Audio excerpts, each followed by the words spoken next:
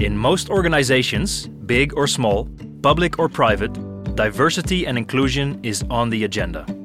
It has very special attention in the Dutch tech sector because it's still very male-dominated. The Capgemini Group has made diversity and inclusion one of its core CSR pillars. Many professionals have worked to create a more inclusive culture. Who are these role models? And what are their stories? I am Guido Koenig, and I will be talking to these role models in a series of podcasts. Today, I am joined by Hans van Waaijenburg. Until the 1st of July, he was the managing director of Capgemini the Netherlands. The 1st of July was also the day he had been with the company for 40 years. How did he see the company change in these 40 years? Did he change? And what does he hope for the future? Welcome, Hans. Thank you, Guido. Now, I'm excited to talk to you about this topic because you have a longer-term perspective, obviously, because you've been 40 years with the company, but also you've had the end responsibility on behalf of the board for many years. So we're going to talk much more about that, but let's start by taking us back to that first day in 1981 when you joined the company. What was the discussion around diversity like back then? To be honest, at that moment in companies, diversity was not a discussion and an issue at all. Nobody spoke about it. Nobody organized programs around it. Mm-hmm. So it was almost in companies and no subject at that moment. Yeah, so it was a non-issue. But now today you are ready to talk about diversity. Yeah, because I think it's a subject today. It's a much more important subject with much more attention today as it was 40 years ago. We have all seen what happened over the last years. We have seen that the community became very vocal about it. And you see that was a trigger to get things on the move. And if you see to the subject today, I think many companies have it on their agenda, putting targets on it, like our company. We put targets on the subject, organize programs around it, and make it important. And I think that's today happening because companies have no choice anymore. If you do not pay attention to it, it will influence in a negative way in the future your performance. I think there will be a real relationship between performance and paying attention to the subject. Yeah. To be honest, in my view, I'm not such a favorite, I guess you know, about the subject of diversity, because I think diversity is just a part of inclusivity, and I think it's about inclusivity much more. It's only about diversity. Why? Why is inclusivity more important? Because I think it's like being a safe place and a good home for everybody. Mm-hmm. And that's not only about men and women. It's about religion, it's about sexual orientation, it's about ethnicity, and so on and so on. So I personally think the subject is much broader as only the men-woman discussion in it. Is it that from no, it's man-woman is also very important, but it's a much broader subject. And was that in 1981 already an issue? Oh, absolutely. When people spoke in 81, maybe it was about diversity, not about inclusivity. Inclusivity is something which really came up over the last years in a much more broader sense. I get the impression that you define diversity as a man-woman thing, whereas you can also define diversity much broader, like all the other groups that you mentioned. Why do you prefer inclusivity to just broadening the diversity definition? To be fair, you are right in what you say. The issue is only a little bit that when you in Netherlands speak about diversity, 9 out of 10 people think about man-woman. Mm-hmm. That's why I push so hard back on the word of diversity, because I think it's much broader as only man-woman. Yeah. It's not the first time. If I look back to my 40 years, it was a non-issue 40 years ago. It starts to come up a little bit halfway, so let's say 15, 20 years back. But to be honest, I think many companies paid attention about it more from a marketing point of view, is that they really want to tackle the subject fundamentally. And now you see it's really a very fundamental, very strategic and very important subject. And how did you see the topic change, say 20 years ago? For me personal, it's never been an issue. Yeah, in my own family, I have family members who are married with people from other parts of the world. I have in my family people from different sexual orientation. So for me as a person, it's never been an issue. I've been used to it. So to be honest, I was also always a little bit surprised that you need to work on it, because I thought at a certain moment that everybody looks the same to it, which is absolutely not the case. Yeah? No. The first time, and it was very special, I was more or less confronted with it when I was the CEO of Sogeti in Netherlands. And when we had our 25th anniversary, which is roughly 20 years ago, maybe 25 years ago, we did a trip to London with a cruise boat, with all our people and our partners. Twice, I think 2 or 3 days to London and back. The people got the opportunity to give their preference on which trip they want to join, the first or the second one. Right. So what we saw is that many, what we, in our view, bachelor people booked all one of the 2 trips. And all They wanted to get together. and all requested to stay more or less at the same part of the boat. And then for the first time we discovered that we had an enormous community in the company around the subject of sexual orientation, which was not good or bad, but surprising to us that in a company like ours, which we honestly didn't mention up to that moment. No. We knew we had people with a certain sexual orientation, but it was such a big and huge community, which also learned me that I think our company, but in my view also our sector, is still attractive for certain people. And we always judge about the subject of diversity, men and women, but in my view that's a miss and a wrong judgment. And the reason for that is that in IT, we have not so many women, 10%, 15%. I think companies doing very well, maybe 20%. But there are absolutely no companies coming close to the 50%. There is a reason for it. It's not that we do not want to board women. It's more the fact that normally we are looking for people with a very technical education. And that's a man's direction normally. There are not so many women in the study phase making a choice for a very technical study. So the amount of available women with a technical background joining our business is not so much. But here I learned that if you look to the broader subject inclusivity, that we are quite attractive for other types of populations, like sexual orientation. Today we have many refugees working for our company, who come also from other countries, having another ethnicity, who find a good future with us. So people judging about the IT branch, looking to men and women, I think that's not a right and fair judgment. You should look to the broader subject. Exactly. So if you put it into a broader context, you can already see more diversity and inclusion in our company, but we are still trying to get more women. So absolutely, we're not satisfied yet. No, but even and we are part of a global company, so there are even put very strong targets on that to increase the amount of women. Because we all know if you have a better balance between men and women, finally you get a better company. But it's one of the most difficult subjects for us to work on.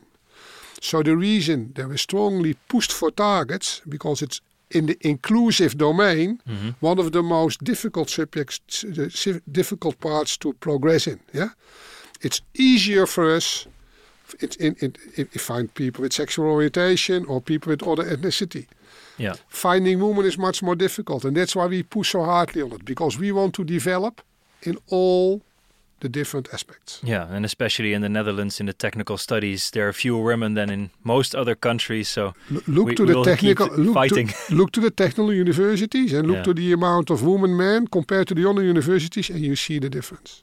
But you can also blame a sector on why are women not choosing for this sector. Do you think there's anything inherent in the IT sector that we should be changing, or that is maybe the reason that women don't choose these studies? Yeah, yeah.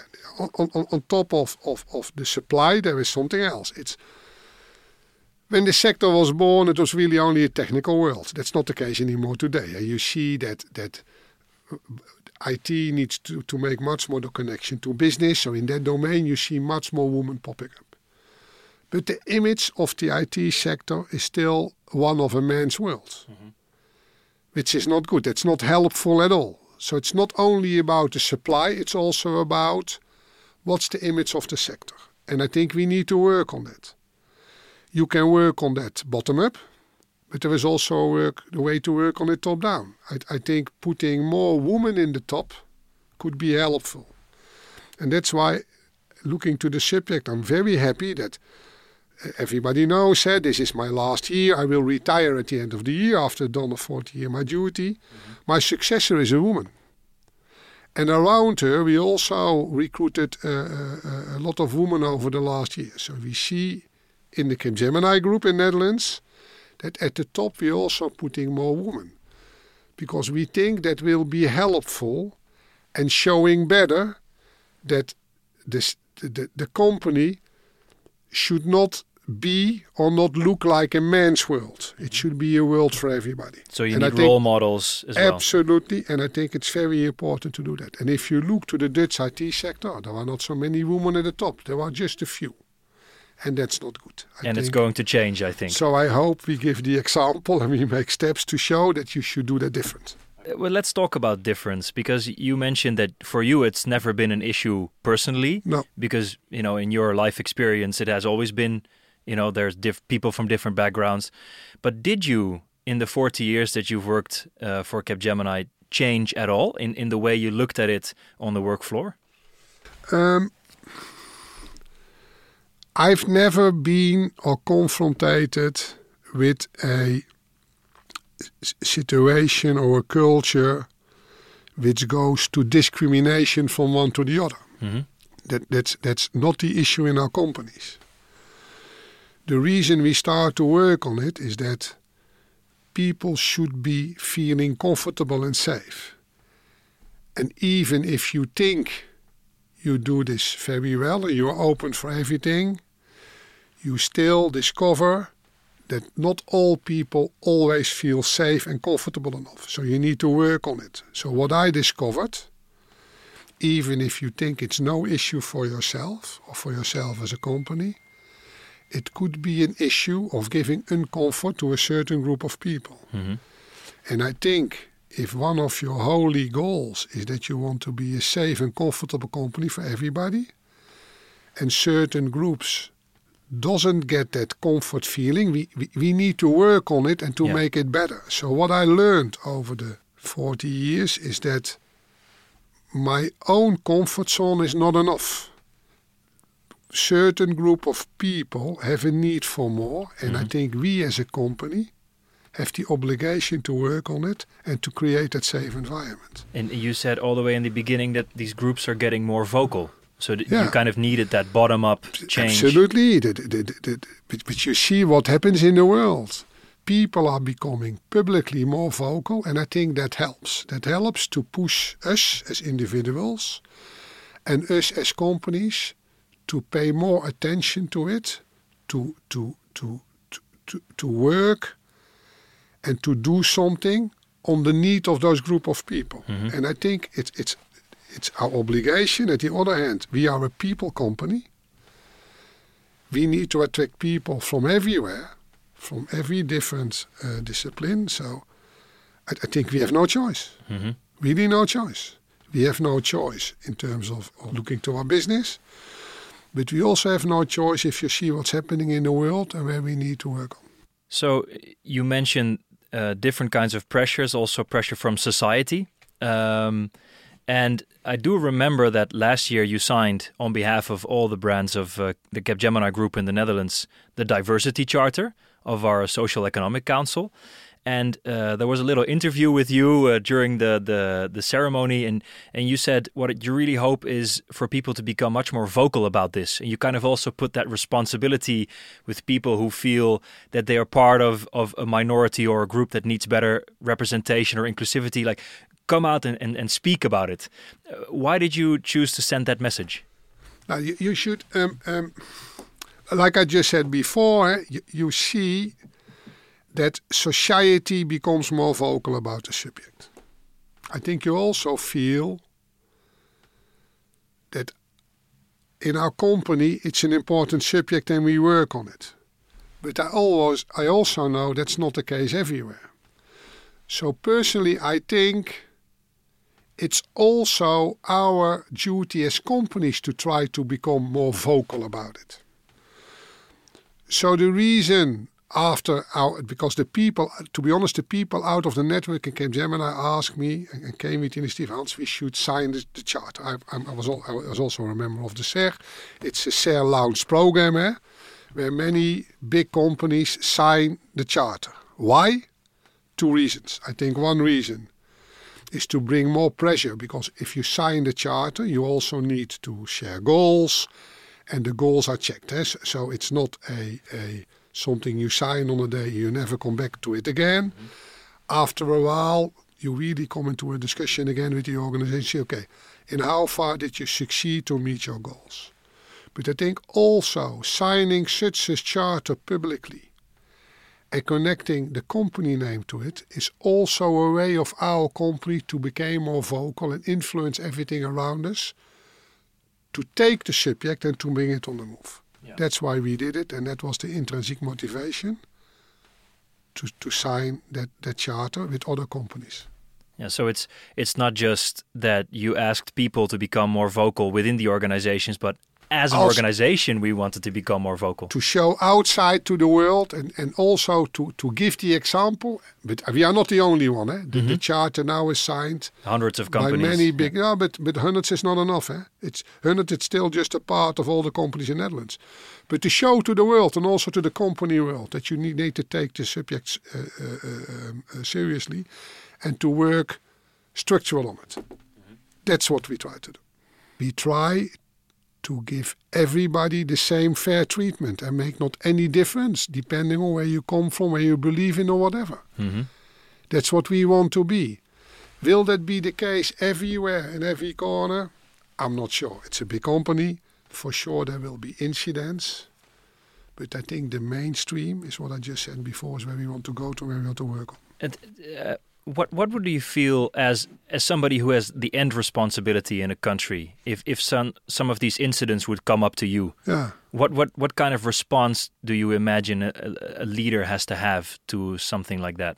Let's say like there is clear discrimination, or somebody was like not treated well in a team because of their sexual orientation or because they were a woman. What kind of response would you need to have? It's a very simple and maybe unexpected answer. I think the first response of the responsible person should be that he feels ashamed.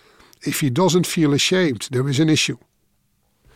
At least when something pops up like that to me, I feel ashamed. I think, how can it happen and how is it possible that the company where I am responsible is behaving like this? Cannot be true. Right? Mm-hmm. You should feel ashamed. That's number one. Number two, to be honest, which is always the case with those things, there are always 2 stories. You need to find out the real facts.